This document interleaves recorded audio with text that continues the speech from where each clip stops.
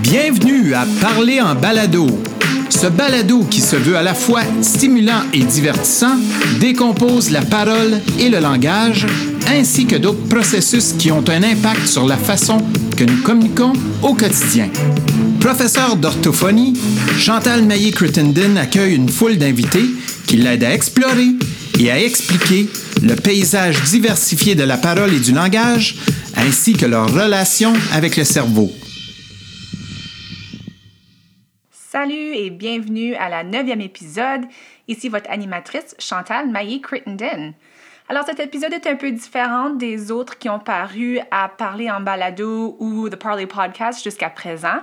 En fait, c'est un épisode dupliqué ou comme on dit en bon anglais, un cross-post d'un épisode que j'ai enregistré sur le podcast de Que sera Sera, qui est animé par Anne Lalonde, qui est à Cornwall, ici en Ontario. Donc, Sarah a un balado, elle aussi, où elle parle de toutes sortes de thèmes liés à l'enseignement au 21e siècle en éducation francophone. Donc, on a discuté, entre autres, de ce que c'est, apprendre dans un milieu minoritaire. Et puis, on a aussi parlé de la place des enseignants en ce qui concerne la correction des élèves lorsqu'ils parlent en français, s'ils font des erreurs. On a parlé d'astuces, comment on peut encourager les élèves, les enfants à bien s'exprimer en français, à bien écrire en français. Donc, je vous invite à visiter son podcast. Vous pouvez le retrouver sur SoundCloud, Que sera Sera, ainsi que sur iTunes. Mais pour le moment, vous pouvez entendre l'épisode qui a été enregistré, la 78e épisode, sur son podcast, ici sur le mien, à Parler en balado. J'espère que vous avez aimé ça. Et si ça vous intéresse, allez écouter aux autres épisodes de Anne Lalonde à Que sera Sera. Salut tout le monde, vous écoutez le podcast Que sera Sera avec moi, Anne Lalonde.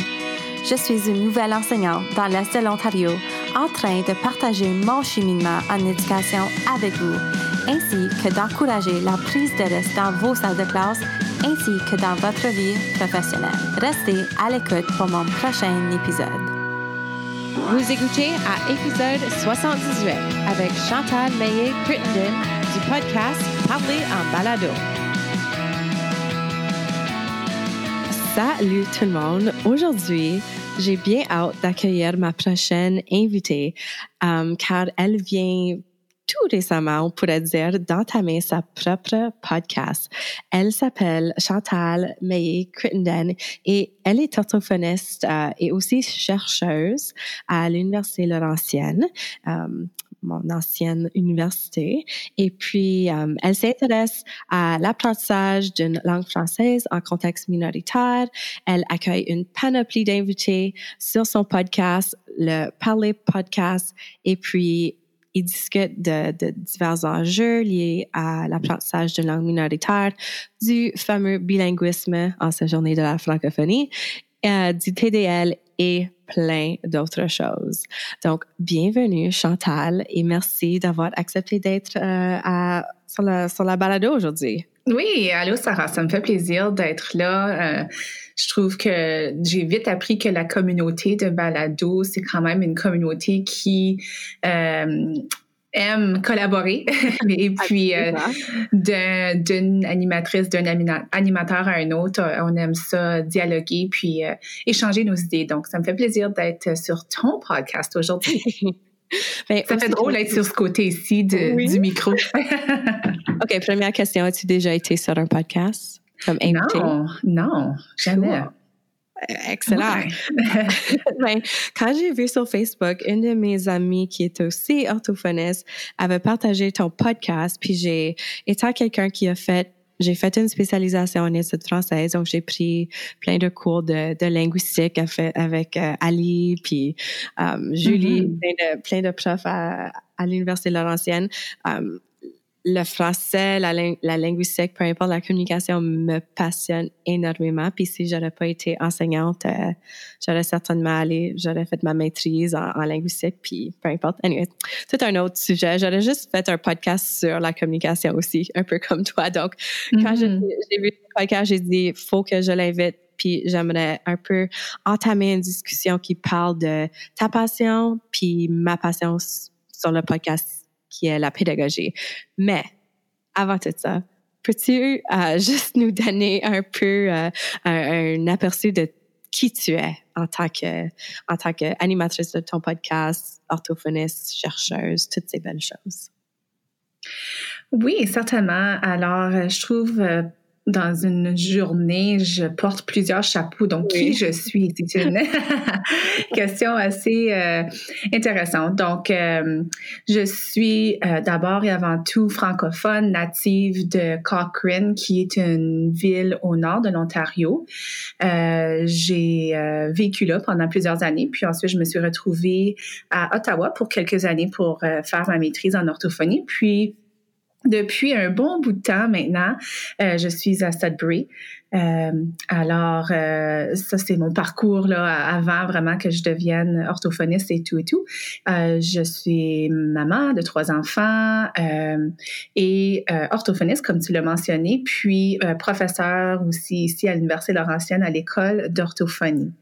Et une des raisons pour lesquelles j'ai vraiment voulu commencer un podcast, c'est que je suis souvent en train d'expliquer ce que je fais comme professionnelle de l'orthophonie.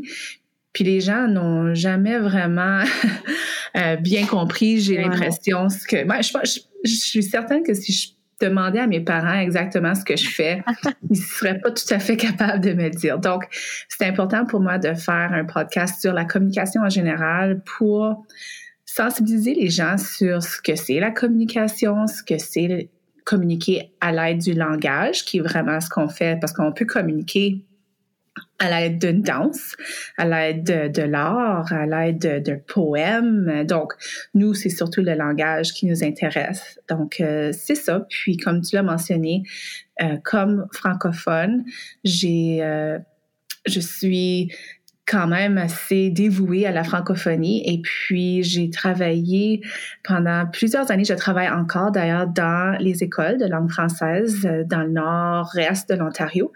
Et c'est un défi là, de plus en plus parce qu'on a plusieurs anglophones qui fréquentent les écoles de langue française, puis on n'est pas trop certain comment enseigner le français à ses enfants, puis même comme orthophoniste, comment intervenir là, auprès de ses enfants.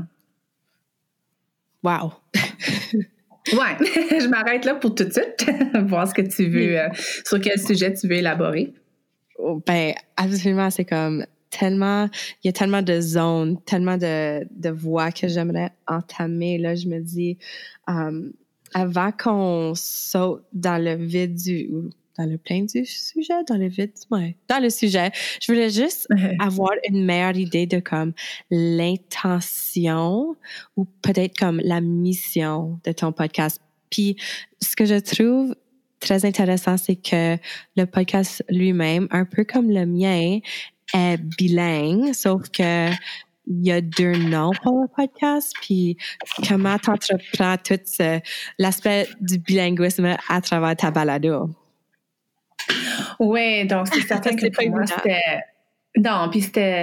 c'était nécessaire que ce soit dans les 2 langues parce que je travaille dans les 2 langues, je vis dans les 2 langues et ma recherche porte sur le bilinguisme. Donc, je voulais vraiment aborder différents sujets selon les langues. Puis, je voulais pas que ce soit une traduction. Je voulais pas traduire un balado, le même balado d'une langue à une autre.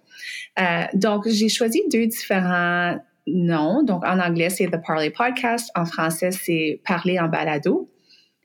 Parce que vraiment, ça va être 2 balados un peu séparés. En anglais, c'est beaucoup plus vaste, c'est beaucoup plus large. C'est la communication en général, que ce soit en lien avec les troubles déficitaires de l'hyperactivité, d'attention et d'hyperactivité, que ce soit quelqu'un qui a eu un traumatisme crânien, que ce soit quelqu'un qui est sur le spectre d'autisme.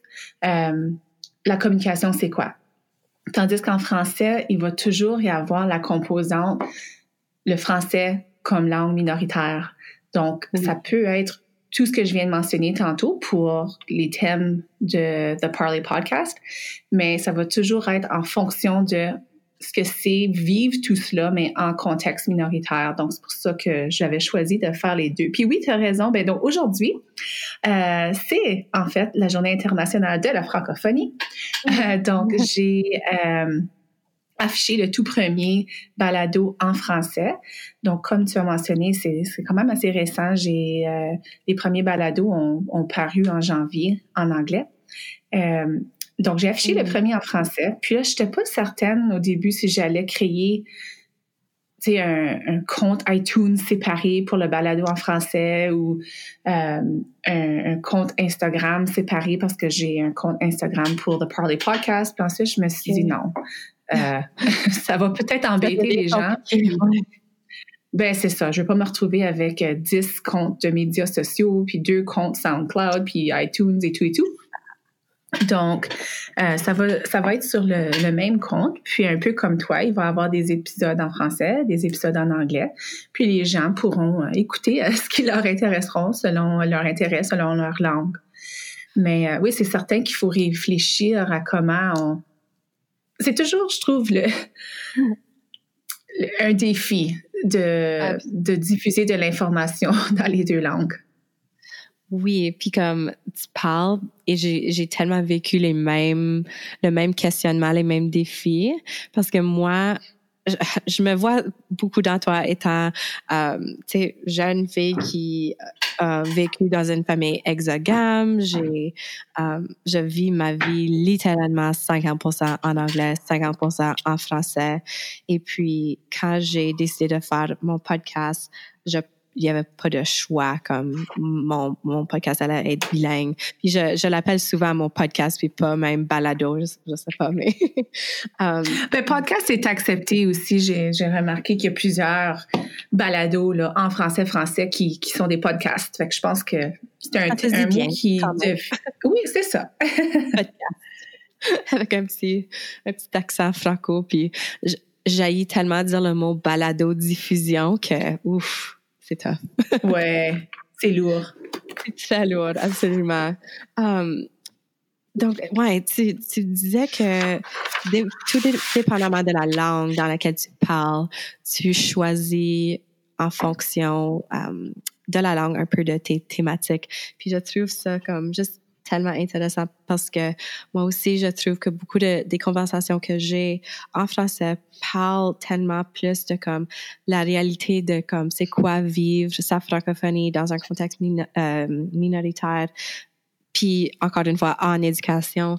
Donc, ces conversations-là sont tellement plus riches parce que j'ai beaucoup de témoignages de profs, d'élèves, peu importe qui me partagent des choses, leur vécu, des sentiments. Je sais que tu as beaucoup parlé dans ton premier épisode d'insécurité linguistique. J'ai quelques épisodes à ce sujet. Et puis, tout récemment, aujourd'hui, moi-même et Mathieu Ledoux, on a diffusé la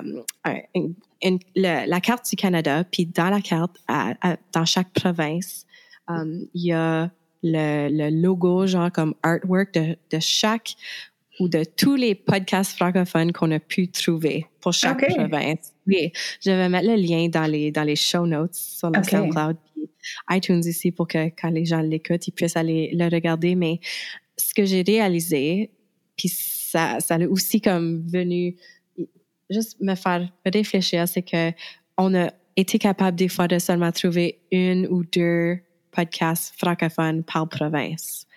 On parle de comme les du Prince-Édouard, le Manitoba, essayer de trouver des podcasts francophones au Yukon, comme c'est fou. Donc, Ébauche 1 est diffusé, est en ligne, et puis là, ça me fait questionner l'importance de partager du contenu et de communiquer à l'aide du langage, à l'aide d'une langue en français. Puis je lève mon chapeau à toi de vouloir partager ces épisodes aussi en français. Donc, je veux juste aussi revenir au fait de vivre dans 2 langues. Et puis, moi, j'ai souvent fait mon témoignage par rapport à ça à travers divers épisodes, mais j'aimerais savoir comment toi tu vis ton bilinguisme à Sudbury ou peu importe dans tes contextes. Oui, donc c'est certain comme toi, je dirais que ma vie est vraiment 50-50 aussi. Donc, au tout début, mon conjoint et moi, on s'est toujours parlé en anglais. Donc, il est vraiment anglophone. Il y avait à peine quelques mots en français quand on s'est rencontrés. Et on avait décidé ensemble qu'on voulait élever nos enfants en français, puis qu'il allait apprendre l'anglais naturellement, là, quasiment par osmose, dans une communauté, surtout comme ici à Sudbury. Donc, lui, c'est ça, il a appris le français un mot à la fois, en même temps que les enfants. Puis là, il est capable d'avoir des conversations avec eux. Mais là, les enfants ont presque 10 ans, 11 ans et 13 ans. Puis leur français a vraiment surpassé le français de mon conjoint. Donc, souvent, ils vont se parler en anglais. Donc, à la maison, c'est un vrai mélange. Moi, je leur parle toujours en français. Ils me parlent toujours en français. Mais ensuite, à la table, c'est dans les deux. Donc, on est vraiment habitués. Puis, ça se fait très, très bien. Des fois, je m'attrape à dire à mes enfants, parler en français, parce qu'entre eux, des fois, ils vont parler en anglais. Puis vraiment, c'est pas grave. Mais je veux juste... Oui. Je veux juste les encourager à parler en français le plus possible. Puis au travail, c'est certain que la majorité du temps, c'est en français. Puis je suis vraiment contente de cela parce que j'ai travaillé pour un milieu hospitalier où tout se fait en anglais. Et je trouvais ça difficile parce que j'arrivais à la maison, puis on dirait que j'avais de la difficulté à trouver mes mots en français après un bout de temps. Donc, c'est ça. Ici, ça se fait en français. C'est certain que parfois, dans des rencontres, c'est en anglais. Puis, dans mes contextes sociaux, c'est un peu des deux. Je dirais que c'est un peu plus anglophone, mais ma vie là, dans les médias sociaux, ça se fait beaucoup plus en anglais. C'est vraiment... je saute d'une langue à l'autre. Puis dernièrement, j'explore un peu la notion de ce qu'on appelle le translangage. Puis c'est un peu ça. Oui, c'est super intéressant. Puis ça date d'à peu près 2007-2008. Donc c'est un concept assez nouveau. Puis c'est ça, tout simplement, c'est qu'on regarde à nos langues comme étant comme un continuum, comme le français, l'anglais. C'est pas si séparé qu'on le croyait auparavant. Donc, le langage, c'est vraiment une compétence là, cognitive, linguistique dans notre cerveau. Puis je le remarque aujourd'hui, j'étais dans un ascenseur, puis il y avait 2 jeunes femmes qui discutaient elle disait, ah oui, je suis allée pour mon interview, puis c'était super hard. Puis, donc, elles se parlaient en français, en anglais, puis c'était correct. Alors, ça, c'est l'histoire de ma vie, là. Est-ce que tu viens de me dire? C'est une bonne chose, le translangage? C'est quoi les recherches? Qu'est-ce qu'on dit de tout cela? Oui, alors, le translangage a pris naissance dans les pays plutôt européens, au Royaume-Uni, où ils vivent les mêmes réalités que nous. Donc, il y a des langues minoritaires, des écoles pour des langues minoritaires. Puis là, il y a souvent la langue majoritaire du pays. Donc, souvent, c'est l'anglais, mais pas toujours. Donc, il y a des élèves de la langue majoritaire qui vont fréquenter les écoles de la langue minoritaire. Puis, il y a des chercheurs qui ont tenté de voir si, en permettant aux élèves de faire le translangage, si ça allait les aider à apprendre la langue minoritaire. Donc, essentiellement, ce qu'on cherche, c'est que l'enfant puisse s'exprimer dans n'importe quelle langue pour s'assurer qu'ils ont d'abord et avant tout bien compris le concept. Puis ensuite, tu ajoutes le vocabulaire en français, disons, si c'est ici. Alors, il y a des craintes que ça devienne vraiment juste un milieu où les gens parlent la langue de la majorité. Mais c'est ça, les recherches montrent que c'est pas nécessairement le cas, que ça a plusieurs avantages, puis ça aide les enfants à vraiment bien apprendre la langue minoritaire tout en comprenant comment ça se compare à leurs connaissances antérieures. Donc, je suis encore vraiment à la surface là, de tout ce concept-là. On est vraiment loin de là, ici, disons, français ou Canada hors Québec, parce que comme francophone, on a tellement peur de se faire assimiler, puis on se bat vraiment pour notre langue. Mais je pense qu'avec ce qu'on remarque de plus en plus dans les écoles de langue française, avec la hausse d'inscription d'enfants anglophones, c'est peut-être qu'il va y avoir besoin il va falloir qu'on change un peu là, la façon qu'on voit le translangage, essentiellement. Oui, OK. Donc là, ma prochaine question, c'est quoi la différence entre le translangage et puis comme le code switching? Donc, le code switch, c'est comme si tu prends tes deux langues, puis sont deux langues indépendantes. Alors, moi, je l'explique toujours avec l'analogie d'un iceberg. Alors, sous l'eau, tu as toutes tes compétences.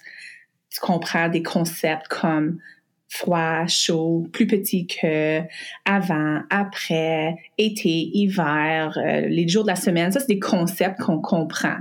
Mm-hmm. Puis là, tu peux avoir deux pointes au même iceberg, puis là, tu aurais une pointe qui est le français, puis l'autre pointe qui est l'anglais. Donc, le code switching, c'est lorsque tu empruntes un mot d'une pointe, puis tu l'apportes dans l'autre pointe, par exemple. Tandis que le translangage, c'est vraiment sous l'eau. Donc, tu es en train de regarder plutôt aux compétences, aux connaissances. Puis, peu importe c'est quoi la pointe, comprends-tu? Donc, c'est vraiment propre à la personne. Ouais. Donc, ils disent que le code switch, c'est plutôt une perception externe à la personne. Donc, c'est comme les langues, c'est des entités qui sont indépendantes l'une de l'autre, tandis que le translangage, c'est plutôt interne. Donc, on développe notre propre petite langue comme individu, si on veut, là. OK.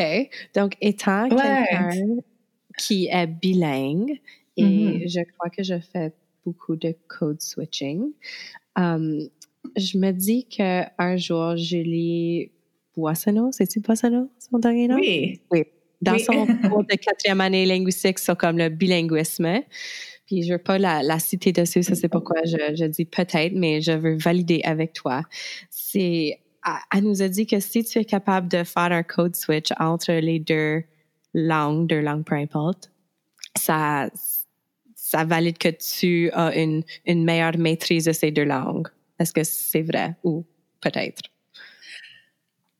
Donc, essentiellement, il y a différentes façons de regarder au code switch. Donc, pour quelqu'un qui est en train d'apprendre une deuxième langue, souvent, il va faire le code switch parce qu'ils n'ont juste pas le mot. Okay. C'est comme ça remplit un trou. Tandis que quand tu connais bien les deux langues, souvent, quand on va faire le code switch, on va même conjuguer. Donc, tu vas dire, j'ai watché un movie. Tu vas conjuguer ton verbe watcher. Donc, ça montre une compétence parce que tu sais que c'est un verbe, puis là, je dois le conjuguer. Donc, dans ce sens-là, oui, ça montre vraiment que c'est pas quelque chose essentiellement qui est négatif du tout. Ça montre que la personne est consciente de ses langues, puis que... Alors, il y a beaucoup de débats là-dessus. Aux gens qui ne sont pas nécessairement pro-code switch ou comme, tu sais, conjuguer nos verbes anglophones au français, puis qui disent, parce que moi je ressens beaucoup, moi je vis souvent de l'insécurité linguistique et je fais beaucoup de code switch et pas que je me sens comme nécessairement visée, mais plus jugée par rapport à la façon que je parle. Et dans ces instances-là, c'est parce que je crois qu'il y a des gens qui croient sincèrement que à cause que j'utilise X, Y, Z verbe conjugué à ces façons-là, que je suis en train de comme, tu sais, juste ruiner le français. Mm-hmm. Puis c'est certain que c'est la perception pour plusieurs. Donc, moi, ce que je commence à dire aux gens, c'est que ce qu'on dit à l'oral, c'est correct que ce soit le dialecte de la région. Donc, on parle pas de la même façon à Sudbury français qu'on parle au Manitoba, par exemple. Donc, on a tous nos petits dialectes, ou même, à Shediac, là, dans l'Est. On a toutes nos différentes façons de parler le français, puis ça va. Donc, on ne devrait pas se sentir coupable. Mais ce que je dis aux gens, c'est vraiment, est-ce que la personne est capable d'écrire? Si tu as besoin d'écrire quelque chose en français, disons quelque chose de plus formel, disons, la plupart du temps, il n'y aura pas de code switch. Donc, c'est là où il faut corriger. Donc, plusieurs jeunes sont souvent repris lorsqu'ils parlent puis utilisent des mots en anglais ou des tournures de phrases en anglais. Mais ce qui est important à voir, c'est lorsqu'ils écrivent, est-ce que leur langage écrit suit les règles standards du français? Puis c'est là où il faut s'inquiéter si c'est pas le cas. Oui. À mon avis, en tout cas. Non, mais tu apportes tellement un bon point. Puis la semaine passée, j'étais à Halifax avec la Fédération de la jeunesse canadienne française. Il y avait leur forum pan-canadien. Et puis, il y avait comme un forum ouvert. Et puis, les élèves ont proposé des questions. Il y avait une centaine d'élèves, puis il y avait comme une dizaine de tables qui avaient une question à chaque table, puis on discutait de la question. Puis j'ai fait partie de la discussion où on parlait de est-ce que ou quelle est la place de la correction du français à l'oral à l'école. Et puis oui. une discussion tellement riche. J'aurais pu juste mettre mon cell puis enregistrer la discussion pour que ça soit son propre épisode de podcast. Les témoignages. Puis je suis curieuse, c'était quoi le consensus, ou est-ce qu'il y avait un consensus? Pour la plupart des élèves, tu sais, les élèves ont été très honnêtes et ouverts par rapport à ce que eux y avaient vécu dans leur contexte provenant de partout du Canada. Puis ça, c'était vraiment la richesse de la discussion. Puis pour eux, ils savaient, on s'est dit que entre amis, si on se dit que oui, tu sais, Chantal, je veux vraiment travailler mon français, donc si je dis un mot, peu importe en anglais que je connais pas, ou est-ce que tu peux m'aider? Tu sais, comme donner la permission à quelqu'un de te corriger. Eux voulaient ça pour avoir plus ce lien de confiance, comme oui, je te donne le droit, puis je vais pas être comme insultée, tu sais. Mais pour les profs, eux, ils étaient plus axés sur le fait que dans la classe de français, oui, c'est acceptable, mais pas nécessairement si ils sont en train de juste jaser à leur tu sais, comme au dîner, à la cantine, puis comme un prof passe, puis tu sais, leur dit non, c'est pas comme ça, ou peu importe. Oui, puis moi, j'ai vécu ça. Je me souviens, lorsque j'étais élève, donc encore parce que je viens d'une petite communauté, Corriger, puis lorsque moi, j'étais au secondaire, là, je me date, on avait une 13e année. Et puis, lorsque j'étais en 13e année, je voulais prendre le cours de français. Et puis, on était à peu près comme 3 élèves dans le cours de français. Puis, c'était le directeur de l'école qui donnait ce cours. Et puis, il était très sévère, là, si on veut, sur le bon français, puis faire le bon accord des verbes. Et puis, c'était un petit peu ça le dialogue qu'on avait eu. Donc, il nous avait averti que, donc, pendant l'année, qu'il allait nous reprendre. Spontanément dans les cours. Mais c'était correct parce qu'on avait c'était fait d'une façon amicale, puis c'était pour qu'on puisse s'améliorer. Et puis, je le remercie vraiment parce que sans lui, je pense que j'aurais eu encore plus de difficultés à maîtriser la langue. Donc, mais comme tu dis, on avait une petite entente. Puis, sans ça, on dirait qu'on devient un peu offusqué ou on a quasiment peur de parler le français si on est toujours en train de nous reprendre. Donc, nous, on le voit ici à l'université, d'ailleurs, il y a plusieurs étudiants francophones qui choisissent d'étudier en anglais. Donc, il y a plusieurs programmes qui sont disponibles dans les 2 langues. Donc, je donne l'exemple de, je sais pas, ma psychologie ou même, sciences de l'éducation. Oui. Il y a plusieurs francophones dans les programmes en anglais parce que les francophones ne se sentent pas assez bons pour suivre des cours en français. Donc, c'est vraiment malheureux. Donc, cette insécurité linguistique-là, c'est une réalité. Puis moi, ma philosophie, je dis toujours à mes étudiants, écoute, je vous pénaliserai pas. Même à l'écrit, je ne pénalise pas nécessairement, à moins que ce soit là vraiment bourré de fautes. Mais si c'est quelques fautes, je vais les indiquer, mais je pénalise pas. Donc, je veux qu'ils se sentent à l'aise, là, tu sais, de communiquer. Donc, je sais pas si c'est la place. Confiance, là, avec tes élèves, c'est comme, même avec tes étudiants, c'est super important. Puis je pense à ce que j'aurais fait à ta place dans ta classe de français, comme je trouve que peut-être Sarah en 12e année, elle aurait été différente, mais j'aurais pas parlé. Juste dans la peur d'être corrigée. Parce que je pense que ma perception de ma langue en français était tellement ou est moins forte que d'autres personnes. Prendre ces critiques-là, comme surtout devant plein de gens, ouf, ça me donne des frissons.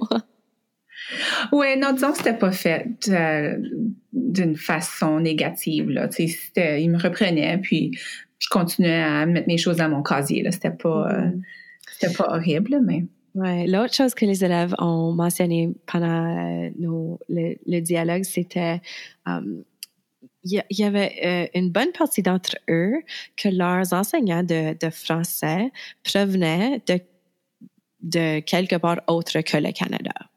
Et puis, c'était difficile pour ces enseignants-là de comprendre un peu comme, peut-être pas autant bien que nous qui...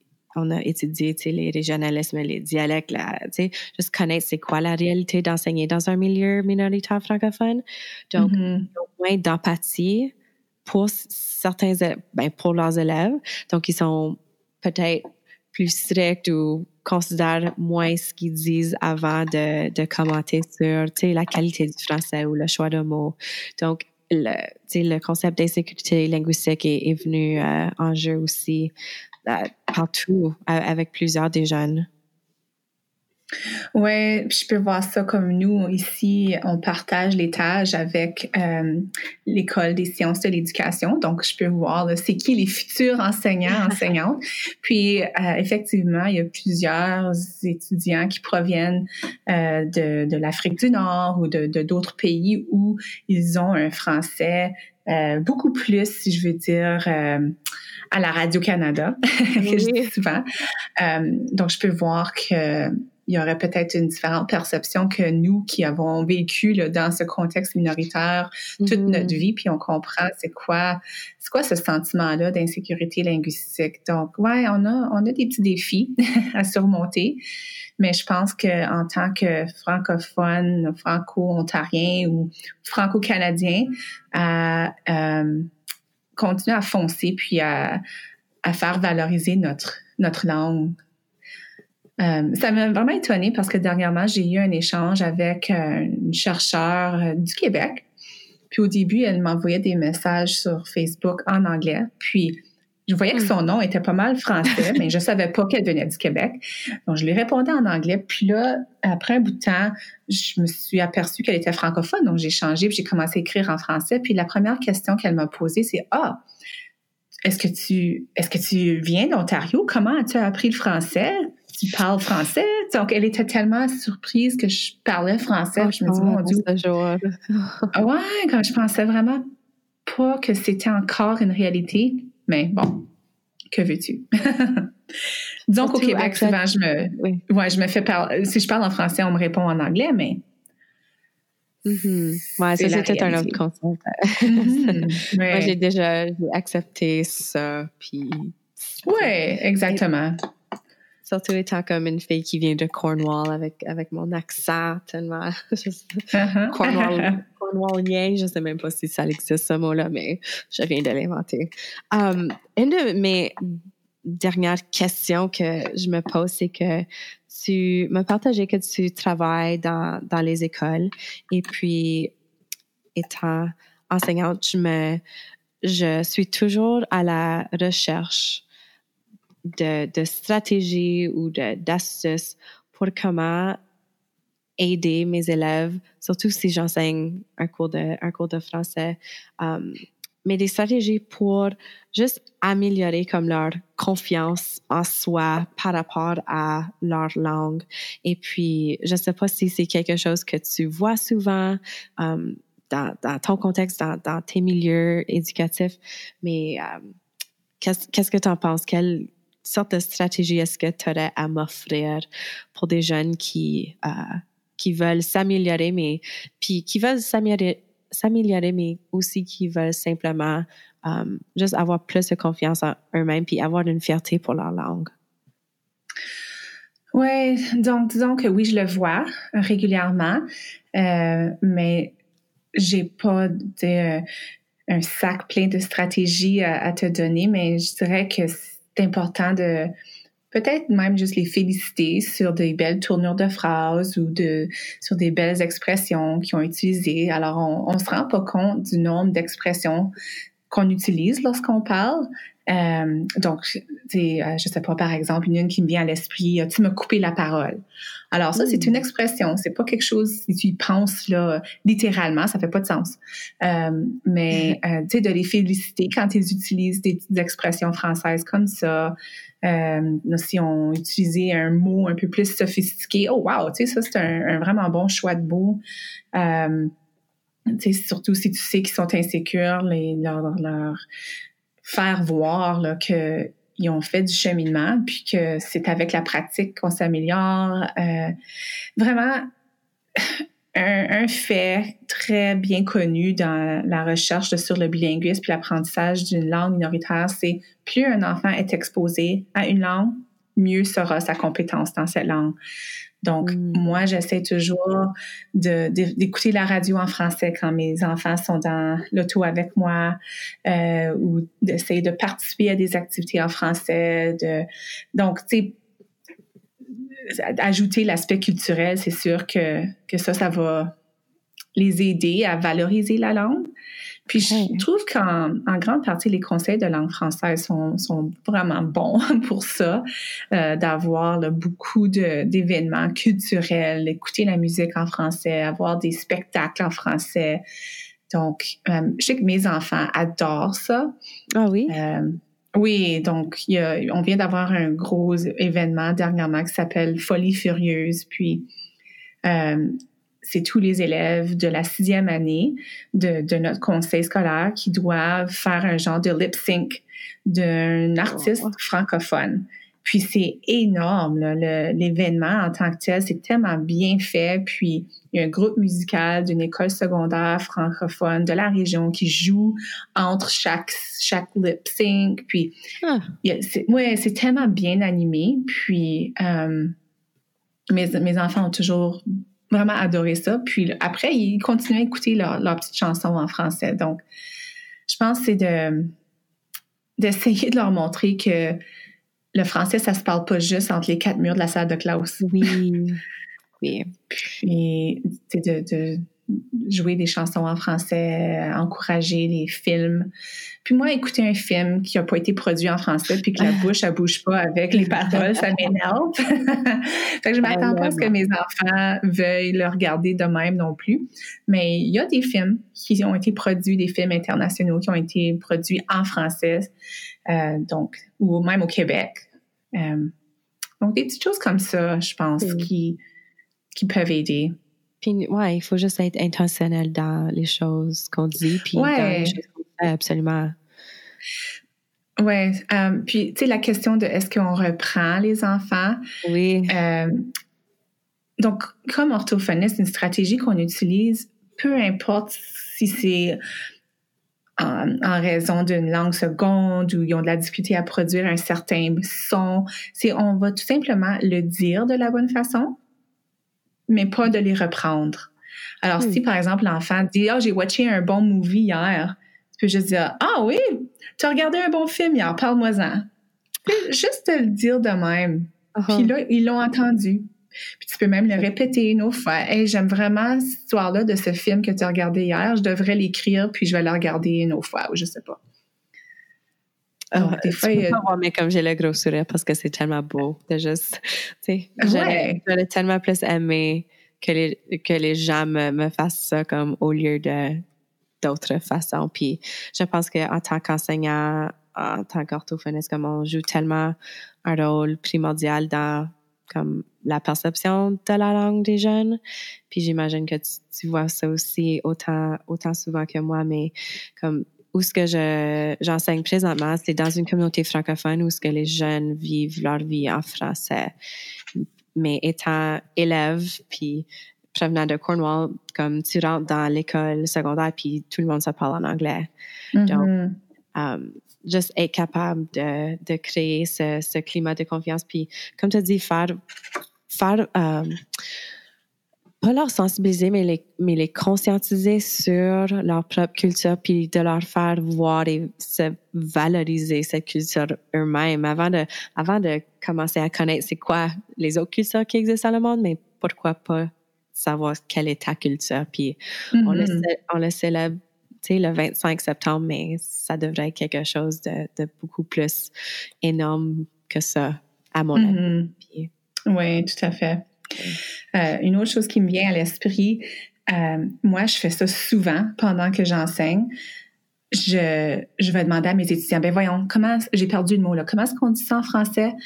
Donc, je leur montre que moi aussi, des fois, je connais pas le mot en français ou je l'ai oublié, puis que c'est correct, puis qu'on va se débrouiller, puis on va le trouver. Puis si on le trouve pas, des fois, je vais leur dire, OK, on va aller sur Google Translate ou on va aller sur Linguistique. On va essayer de trouver le mot. Oui, exactement. Donc, moi, même avec mes enfants, des fois, je vais le faire comme, j'ai oublié, c'est comment qu'on dit ça en français, tu le sais-tu, toi? Non? OK, ben on va regarder vite, là. Être vulnérable aussi. Oui, tout à fait. C'est correct. Oui, mais c'est comme, je trouve qu'auparavant, surtout en éducation, comme c'était pas le cas, ou c'était moins acceptable que l'enseignant ou le prof sait pas. Mais c'est jours-ci comme Dieu merci qu'on accepte et qu'on encourage ça parce que, comme tu as dit, ça démontre que oui, c'est correct de pas nécessairement faire des erreurs, mais de pas savoir, puis d'apprendre avec eux, que eux ils nous enseignent, c'est tellement riche. Les élèves sentent comme, tu sais, c'est comme si on sauvait le monde. Oui, exactement. Avec si madame ne le sait pas. Oui. Si madame, elle le savait pas, puis moi, je le savais. Wow! Oui. Même au secondaire, les jeunes adorent corriger ou t'aider avec un mot. Madame, c'est pas si, on le dit comme ça. OK. Oui. Puis moi, honnêtement, tu sais, je veux dire, j'ai fait mon bac, ma maîtrise, mon doctorat, puis encore, des fois, j'écris certains mots, puis j'oublie l'orthographe, ou là, je me mélange, si c'est un mot qui est aussi présent en anglais. Voyons, il y a 2 P, un P, comme exemple, le mot adresse. Il y a un D en français, il y en a 2 en anglais. Bon, des fois, des petits mots comme ça, j'oublie. Oui, enveloppe. J'oublie. Là, je suis en train d'écrire au tableau, puis c'est gênant, là. Tu écris devant toute la classe, puis j'ai oublié c'est quoi. Puis je le dis. Tu vois, voyons, j'ai un blanc de mémoire, là, c'est quoi? Puis là, il y a quelqu'un qui va me le dire. Bon, parfait. Merci. Bon, continue. J'adore. Je pense très sincèrement, Chantal, que en tant que francophone, comme nous, on devrait avoir plus de discussions comme ça parce que je me sens comme moins seule dans ce monde de la francophonie canadienne, comme par rapport à juste ton témoignage d'oublier des mots parce que ça m'arrive à tous les jours, comme 5 fois par jour. Donc, tu viens de faire ma journée. Oui, puis je pense de l'admettre comme moi, l'écriture rédigée n'est pas ma force. Pourtant, c'est un gros parti de mon travail de rédiger, de publier, puis que ce soit en français ou en anglais, c'est juste pas ma force. Moi, je suis très bonne. Ma force plutôt, c'est comme d'avoir des idées, de conceptualiser, de le mettre en pratique, de diriger un projet de A à Z. Là, quand vient le temps de rédiger, j'ai donc de la misère, puis je trouve ma formulation de phrase est poche un peu, mais je l'avoue. Puis je le dis à mes collègues, puis je leur demande de me relire, puis ils savent.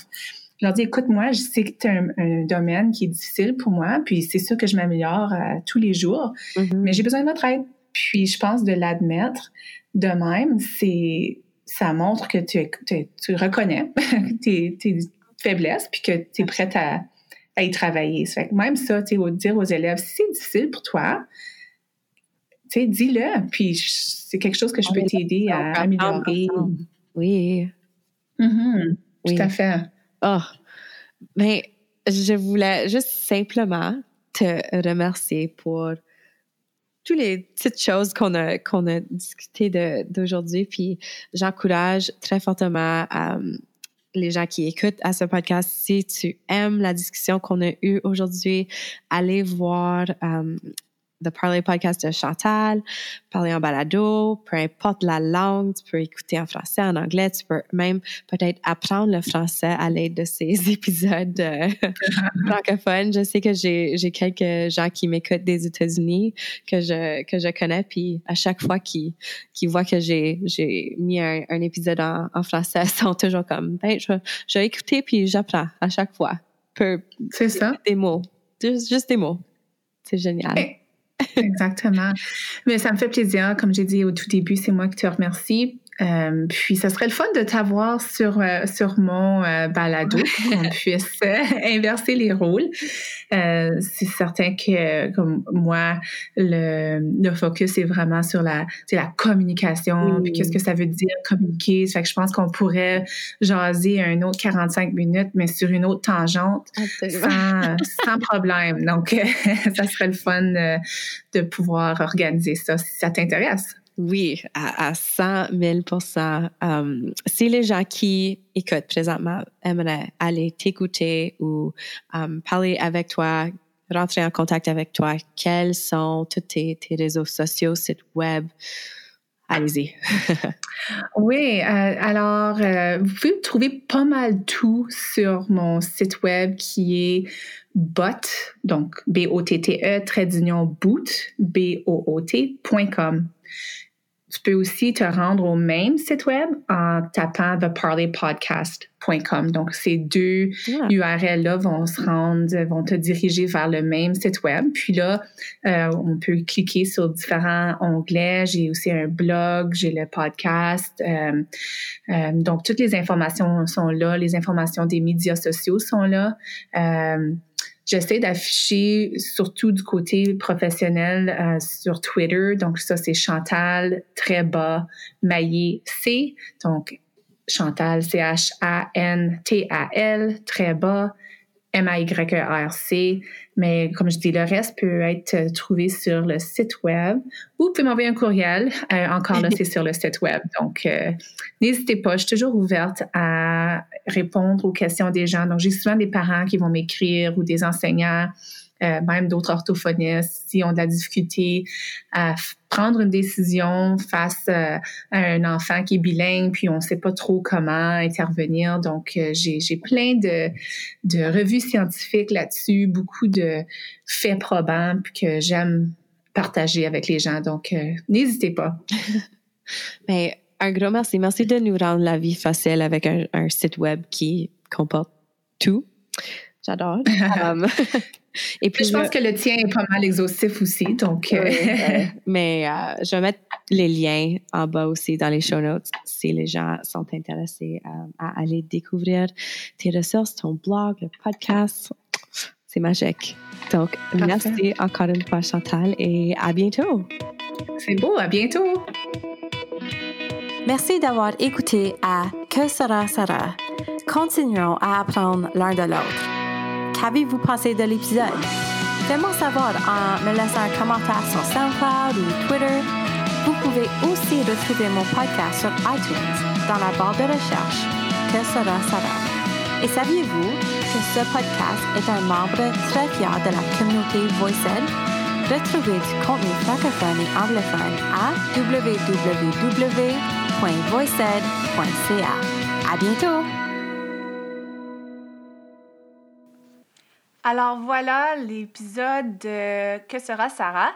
J'ai l'intention d'inviter Sarah d'ailleurs sur mon balado afin qu'on puisse discuter de divers thèmes portant sur l'enseignement des enfants dans un contexte linguistique minoritaire qui va varier beaucoup de ce que nous avons discuté sur son podcast. Donc restez à l'écoute pour cet épisode qui paraîtra là, au cours des prochains mois. Salut tout le monde, passez une très belle journée.